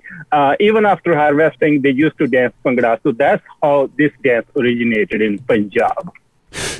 Have you been, did you intentionally create what you have created? Did you have a sense that what you were going to gift the world, or what you were going to gift your fellow Canadians would resonate in the way that it has? I pointed out, Gurdeep, you just a couple of weeks ago posted a video of you, joyously dancing after you got your COVID-19 vaccine. 3 million people have viewed that video on Twitter alone. Does that just blow your mind? Honestly, Ryan, although I wanted to spread joy, hope, and positivity, but I did not expect to go this far. I did not have any sense or any planning or any goals in my mind to reach coast to coast through my videos. This happened so organically, so wonderfully, and still it surprises me, although my videos have been going viral for a couple of years by now. But every day when I receive messages, when I receive all those handwritten letters, it just surprises like how much this love, how much this positivity goes, like it goes to coast. And I receive responses from such a places which I never thought of, like Nunavut, Newfoundland, like very, very tiny, small villages. I totally did not had any sense that it would go this far. You've got hundreds of thousands of followers on social media. Do you think that, the timing of this as well, you say you started doing this a couple of years ago, or at least it really started catching on a couple of years ago. Do you think that there's been a pandemic connection here where the joy that you're bringing, it's impossible to not smile, let alone move, quite frankly, when you see your videos. Do you think that that the pandemic has almost set the stage for this to have even more meaning for people? Yes, Ryan, that is correct. Like after the pandemic, I started noticing even more engagement with my videos, more people watching them, more people giving me feedback that they were having a tough day.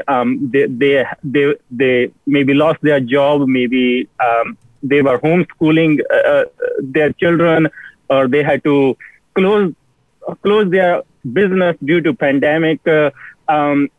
We all know that people had to adjust accordingly.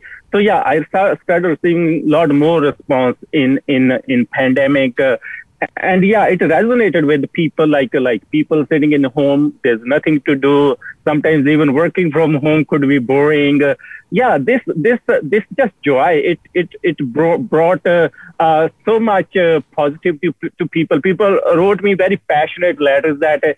Hey, they felt that they had nothing to do, but after they watched my videos, they started doing something. Not just dancing. Some people wrote that my videos inspired them to do gardening. Some people said that my videos inspired them to go for hiking or go for walk. Or some people started knitting. Some people started doing other activities just for to stay happy, to stay positive during the pandemic. And also, not only these type of letters, I started receiving feedback from many healthcare heroes like nurses, doctors, patients, like in the hospital beds. One patient sent me very, very touching video in which she recorded that she's in the bed 24/7. Very sad, and then sometimes my video shows up in her feed. It brings her joy. Then even being in the hospital bed, she tried to move a little bit. Like when I saw that, I felt so much moved. I felt that what I've been creating is not just entertainment. It's not just fun. It goes beyond. It has a deep purpose of healing, deep purpose of therapy. Because nobody wants to be unhappy, right? Everybody wants to smile. So it gave a new purpose to my work. I started realizing that it's also sort of social service I've been doing. So yeah, you're right. Pandemic gave a new meaning to it. I love that you call it your work, and I love that you call it a social service. Kim, by the way, says, I think we found our new Governor General. AB says, this is absolutely amazing. And I love this. Trevor M is watching here live. He says, hey, I saw this guy dancing on Twitter this morning. So Trevor M, this is a very pleasant surprise for him. If we spoke with your childhood friends, if we spoke with your family, would they tell us that this is absolutely no surprise? Would they say, oh, he's been the happiest guy in our entire friend circle. He was the happiest guy in the classroom. He was the happiest guy in the community since he was 5 or 6 years old. Have you always been this way, inspiring people, finding the joy in situations? Yeah, I've been a happy person since my early days. Yes, like all humans, I had my time of going through those ups and downs, like we all do. But most of my life, I've been happy. But if you ask my childhood friends or my family about videos, probably they would get surprised, because at that time nobody thought about it, that I would be living in the Yukon in the wilderness making these videos. I think that is a surprising element to all of them.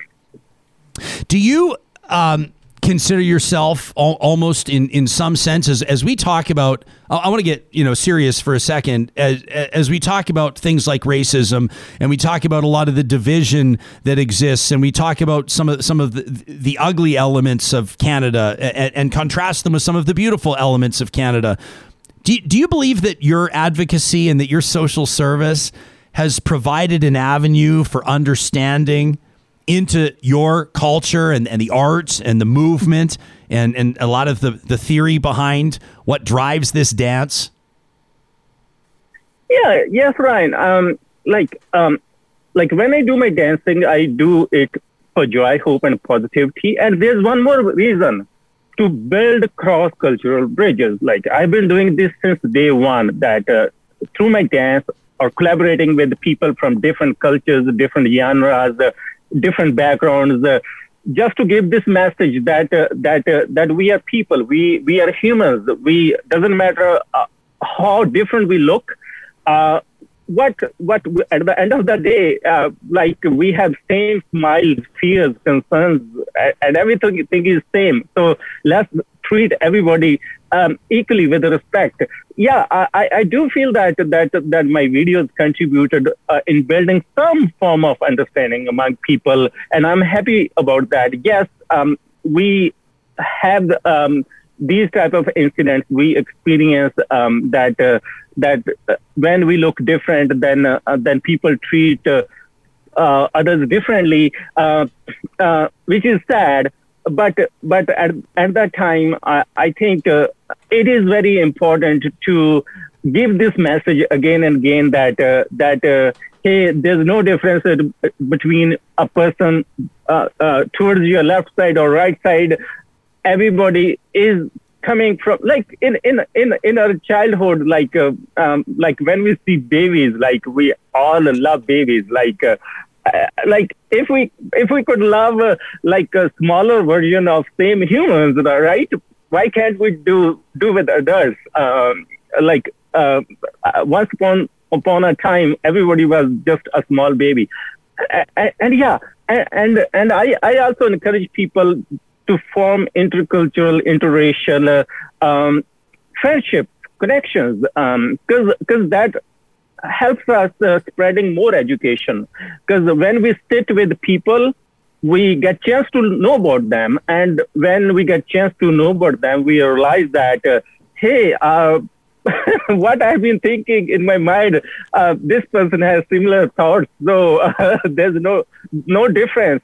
So yeah, through my work, through my videos, through all those cross-cultural collaborations with the different artists, people from different genres, which also include people from indigenous backgrounds, people from mainstream backgrounds, people who came from somewhere else, everyone, like I'm trying to spread this vision that we are people, we are humans. Let's treat everybody in that way. Gurdeep, our technical producer Sam told me that you were stretching it out before we talked, which leads me to believe that potentially you may have plans, or at least a willingness to do a bit of a demo for us, and I would be more than happy to join. As a matter of fact, it would be my honor. I know that you're a dance teacher, and you've had to hit pause on some of your classes through this pandemic, but if you were to teach me, and the folks that are tuned in right now, either streaming the audio live on Mixlr or watching us live on YouTube or watching this later, listening to this later, to dance the Bhangra, where do we start and how do we do it? Okay, I would be happy to do that if you can allow me just 1 minute so that I can switch the angle of my camera towards the other direction. I can give you as much time as you need because we have about 1 million comments on this interview, and so I would be more than happy. So why don't you take that over? Sam will let me know when you're ready to rock and roll again, and let me get to what some of the real talkers that are tuned into this are saying right now. Logic Kelly speaking on our live chat says, spreading joy can be part of so many elements of our lives. Thank you, Gurdeep. This is leadership. I love that word, leadership, isn't it? Michelle's watching, says, oh, I just love this so much. Marjorie says, can we also talk about his amazing wardrobe? This guy is an absolute ray of sunshine. Kim says people who hate social media, so to speak, are missing out on the joys of what the internet can bring and the access to so many interesting people in the places that they would never know about or see, says Kim. This is why social media can be the best. I love this from Marjorie, who goes on to say, by the way, this guy needs an Order of Canada. So absolutely full of goodness. If this doesn't earn you Officer of the Order of Canada, I don't know what does. Marjorie, I agree with you. AB says, I'm not crying, you're crying. Hope says, I need this guy in my life every day. I've never even seen this before. Hope says, Gurdeep is my new happy pill. Dan says, what an amazing person. Jules says, I just tuned in. What do I miss? Oh, Jules, buckle up. What a show today. Sharon says, I needed to hear this today. This guy is my medicine. Penny says, I'm grinning so hard my eyes are leaking. Brenda says, Ryan, clearly 2 days in a row you are in your happy place. Yesterday it was talking about octopuses. Today it's talking about dancing Bhangra. You're right. Adventure Cycling says, this is truly his calling. It's clear for his calling. Mona says, it's great, Ryan, to see somebody so real on your show. Merms says, he is the joy I aspire to be. That's the type of thing, not to be morbid, but like that's the type of thing that maybe you put on your tombstone. He is the joy we all aspired to be. What a beautiful compliment. Two Beaver says, you know what? This feels better. I was becoming quite angry, but I feel bad about that now. Well, don't feel bad about it, Two Beaver, but I'm happy to hear that this is turning the frown upside down, as we say to our little guy. This is the impact, Gurdeep, that you have on everybody. All right, my friend, I'm going to join you on this. So where does the tutorial begin? I'll hand it over to you. You're the expert. Sounds very good. Thank you so much. So we are going to learn one move quickly. Watch me first, then I'm going to break down into smaller pieces. The full move, it looks like this. 1, 2, 3, 4, and 1, 2, 3, 4. So I'm going to break down into two pieces, lower body part and upper body part. So while standing straight and standing tall, you raise your left leg up like this and tap on the floor, tap on the ground. So now when you will be tapping, you count 1 and 2 when you will be making that tap. So up, 1, up, 2. So 1, 2, 1, 2. Happy, happy, happy, happy. 1, 2, and 1, 2. When you are tapping with your left foot on your right foot, you will be hopping like this. 1, 2, 1, 2, and 1, 2. Now combine tapping and hopping at the same time. It will look like this. 1, 2, 1, 2, 1, 2, and 1, 2. So you have learned on left side. So now we will learn on right side. Now raise the right leg up. And when you tap, you count number 3. Up. When you tap, you count number 4. So up, 3, up, 4. So 3, 4, 3, 4, and 3, 4. So when you are tapping on your right foot, now it's easy to guess. On your left foot, you will be hopping. 3, 4, and 3, 4. On your right side, now let's combine both feet together. It will look like 3, 4, 3, 4. Happy, happy, yes. So we have learned left side. We have also learned right side. Now we will combine both sides together. Twice left, twice right. Let's start together. Stand straight, stand tall, engage your core. Bring lots of smile on your face. From your left side, 5, 6, 7, 8. Start. 1, 2, switch. 3, 4. 1, 2, 3, 4. Happy, happy, happy, happy. 1, 2, and 3, 4. Yeah! Wow! Gurdeep Pandher of the Yukon. I can't tell you what a huge honor this has been to have you here on the show. I'm way more out of breath than I should be. We haven't even talked about the cardio benefits of this. You have turned people's days around by doing this. You have thrilled our in-studio crew. I'm on top of the world right now because you have reminded us of something, that this is a country full of absolutely incredible people. And when those people are provided a platform to share joy in a way like very few others can, they truly elevate themselves as truly special. I absolutely admire you, and I'm thrilled that you joined us today on Real Talk. Thank you for this. Thank you, Ryan, for having me while I was teaching, and I'm noticing that the rain started. Right now I'm sitting in rain, and if you see me pouring rain on me, so yeah, it was very honored for me to talk to you and connect on your show, Real Talk. Thank you for having me, and thank you to all your viewers and listeners. Much love from the Yukon. Oh, man. Bye-bye. My man, much love. Gurdeep, Dancing in the Rain. Hang on, before I let you go, I just have one idea. If you ever find yourself back in Edmonton, I wouldn't say this on the record unless I was deadly serious. I'm envisioning something post-pandemic, a parking lot or some sort of a large location. I'm thinking we call in some favors. I'm releasing a beer, as a matter of fact, this summer. Maybe if we can make it happen in time. I'm thinking maybe a bit of a keg party. I'm thinking we have some grills going, some form of catering. I think some sort of an audience opportunity with enough advance notice for people to join. I'm picturing either a drone photography or some sort of a boom camera setup. And I would love to have a couple of hundred audience members dancing along with you and I. You think we could maybe make that happen? Yes, definitely. We can definitely make that happen. And actually, I have plans to do a cross-country happiness tour after the pandemic. So I'm going to definitely come to Alberta, definitely come to your area. And yes, we can go to a parking lot or to a ground or somewhere in the open space, and we can invite everyone and we can dance together. Yes. Oh, my man. Okay, well, we'll be in touch with you. We'll follow up behind the scenes. The Cross Country Happiness Tour must touch down in Edmonton, and we will make this happen, and I cannot wait. Thank you, my friend.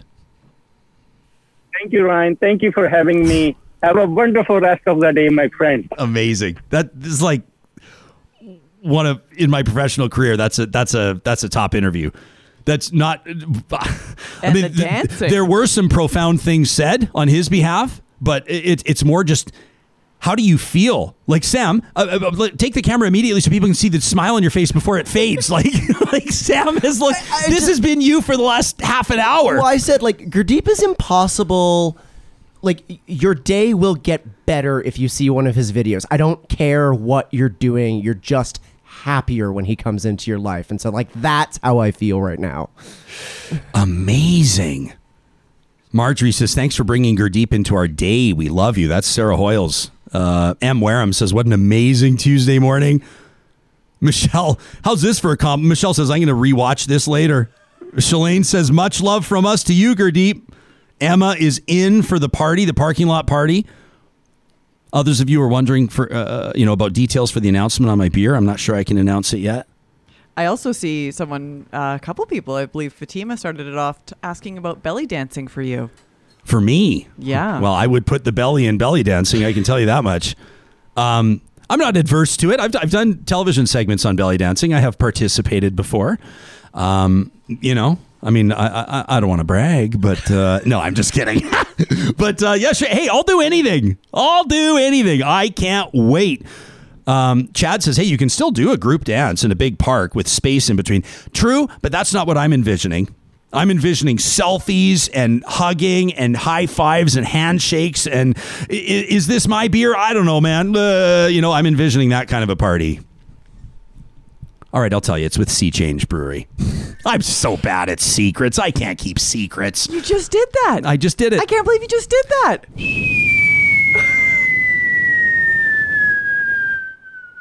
Just waiting for Sam to take my camera. Still coming. There we go. Yeah, thanks, Sam. There you go. It's dropped. The bombshell has dropped. A collaboration with Sea Change Brewing, but I'm not going to tell you what it is. And it's something very special. I'm very excited about it. Smurfy says, dancing in a parking lot, can't wait. Sue is very grateful for the free dance lesson from Gurdeep.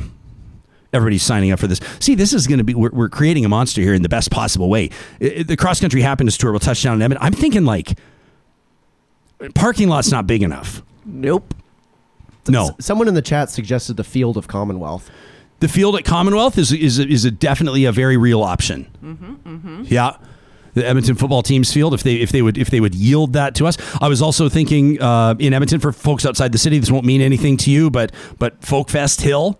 I think Folkfest Hill in Gallagher Park. It's kind of that natural amphitheater, which could have, like, I'm thinking the visuals, like you have downtown Edmonton in the background, right?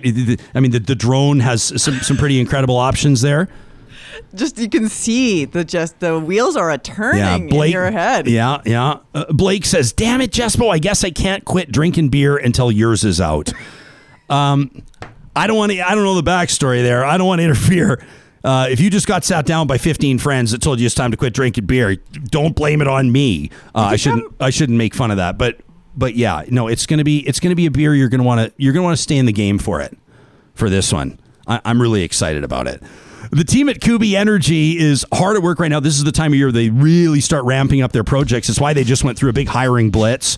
We told you about that a couple of weeks ago. Jake Kubisky, CEO there, the founder, was telling me, he said, we got swamped by resumes from Real Talkers. I said, well, that's awesome, and that's also kind of frustrating, isn't it? They're reminding us how many people are looking for work right now. Kubi is often hiring. It's never a bad idea to send them your resume at kubienergy.ca, even so they can keep it on file. They've got a team of certified installers, journeyman electricians, electrical apprentices, and basically out of offices in Edmonton and Kamloops. They're working across Western Canada right now. They also, speaking of positive vibes, good vibes only, they present Positive Reflections every week on the show on Mondays. We'd love to see your videos, your photos, the stories of what filled your heart, of what made your smile explode. You can send them into talk@ryanjesperson.com. Again, kubienergy.ca. The team at Clean Air Club reminds you can save money and breathe easy by taking the time to visit cleanairclub.ca and sign up to receive furnace filters. Here's the deal. You tell them what size you need. They drop them off at your door. Oftentimes,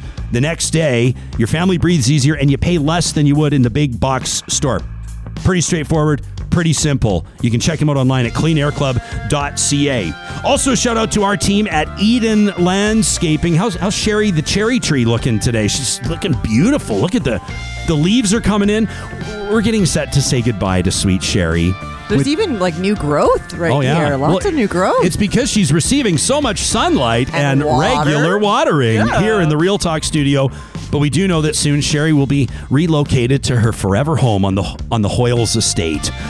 This is just one example of how the team at Eden Landscaping is taking your dream of what your outdoor space can look like and customizing it to become your reality. They've been doing it for more than 20 years. Check this out at landscapeedmonton.ca. You can learn more about what Mike and his team have done to solve problems and to transform spaces. That is Eden Landscaping. And a shout out to the team at Power Ed. Of course, we've been talking about digital wellness over this past week here on the show. Power Ed is a series of short, online, and on-demand professional development courses and certificates. It's on-demand learning, basically. And if you're thinking, I don't have 3 weeks or 2 months to do this, oftentimes these courses are even just a couple of hours, and they're always available so they fit your schedule, whether it's leadership or allyship, inclusion, AI, machine learning, digital transformation, or more. I mean, so many options there. They're also working with organizations to develop and deploy their own digital learning strategies.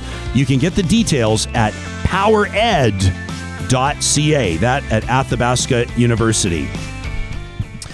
Oftentimes on a show like this that moves fast, people say, well, how do you do it when you oftentimes don't have a break? And I've never had to continue on with reading promotional spots after dancing in the chunkiest sweater that has possibly ever been sold on planet Earth. My internal temperature right now, it feels like a beautiful day in Cabo San Lucas. A beautiful day. You make it look easy. That's very generous of you. Atta be, boss. That's very, that's very generous of you. Thank you so very much.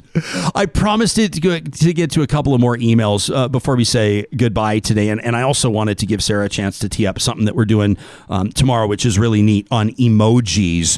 That's coming up in just a second. But a whole bunch of you were in touch with, based on recent conversations that we've had on the show. And I wanted to read this from Janelle. Really appreciated that the team at Riverbend Gardens, it's a veggie farm, was listening into the show. Janelle says, I love your show and I've been a listener since episode 1, since November 23rd of 2020, which is amazing, Janelle, and thank you so much. She says, I caught your segment on yesterday, on seasonal agricultural workers. Janelle says we have about 25 seasonal employees, 4 of whom are seasonal agricultural workers from Mexico. Says we love our Mexican seasonal agricultural workers. They didn't fly in until the end of July last year, and then they had to quarantine until August. Farming was really tough last summer, and our burnout was real. Janelle says this year, our seasonal ag workers arrived in April, and I'm thrilled to tell you they all got vaccinated last week. Janelle says as long as they're here for 3 months, they're eligible for the vaccine, so off to the expo center we went. Janelle says we're also helping one seasonal ag worker acquire Canadian citizenship through a pilot immigration program that my member of parliament told me about. So while I do value what your guests were saying yesterday, not all of it was accurate, at least not here in Edmonton. That from Janelle from Riverbend Gardens, which I thought was a great perspective. And we always want to, if there's something that you hear on the show that you say, well, hang on a second, like at least in my lived experience or in my neck of the woods or through my eyes or my perspective suggests a different reality. Or at least here's an anecdote that we think is worthwhile to helping Real Talkers better understand the conversation. The whole mandate of the show is to dig in, is to dig deeper, is to be perpetually curious. I said that once in a job interview, and I'm almost convinced it's why I got hired, because it's been my whole life to be perpetually curious, to always ask why, to never be afraid to challenge different ideas. And sometimes that comes with some tension or some discomfort. And we promise to keep things uncomfortable from time to time in order to have those meaningful conversations. Tomorrow, we have a fantastic show in store. Sarah's been working hard on it, including a feature on something people might not have on their radar, but they might use emojis every single day. This is something that a lot of people, it might be part of their regular reality. Yeah, emojis are those little icons that you can use when you're, tweeting or through text. And, there's the thumbs up, there's the thumbs down. And then over the years, the encyclopedia, the catalog of emojis have expanded. And they've, reflected different things. And so now the emoji is going to release the shaking of hands. And they're going to be able, that already exists, I should say. Yeah. That already exists. But what's going to change is the skin tone is going to be able to be switched around for different combos. Okay. So, and I searched and I found a guy who's an expert on emojis. I love it. How many global emoji experts are there? It's got to be a short list, and This you've got is the best number one. Yeah, this is the number one. So excited about that. So we're going to take that on, and this is just part of the slate of what we have coming up Wednesday through Friday here on the show. In the meantime, of course, you know where you can get us. You can find us on our YouTube channel. Thank you to everybody that subscribes. If Gurdeep or somebody else made your day today, smash that like button for us. Hit like before you sign off. Tell your friends. Share our content. Thanks to everybody that does, and to everybody rocking the Real Talk mugs today. We see you on social media. Keep it coming with our hashtag. We'll talk to you tomorrow.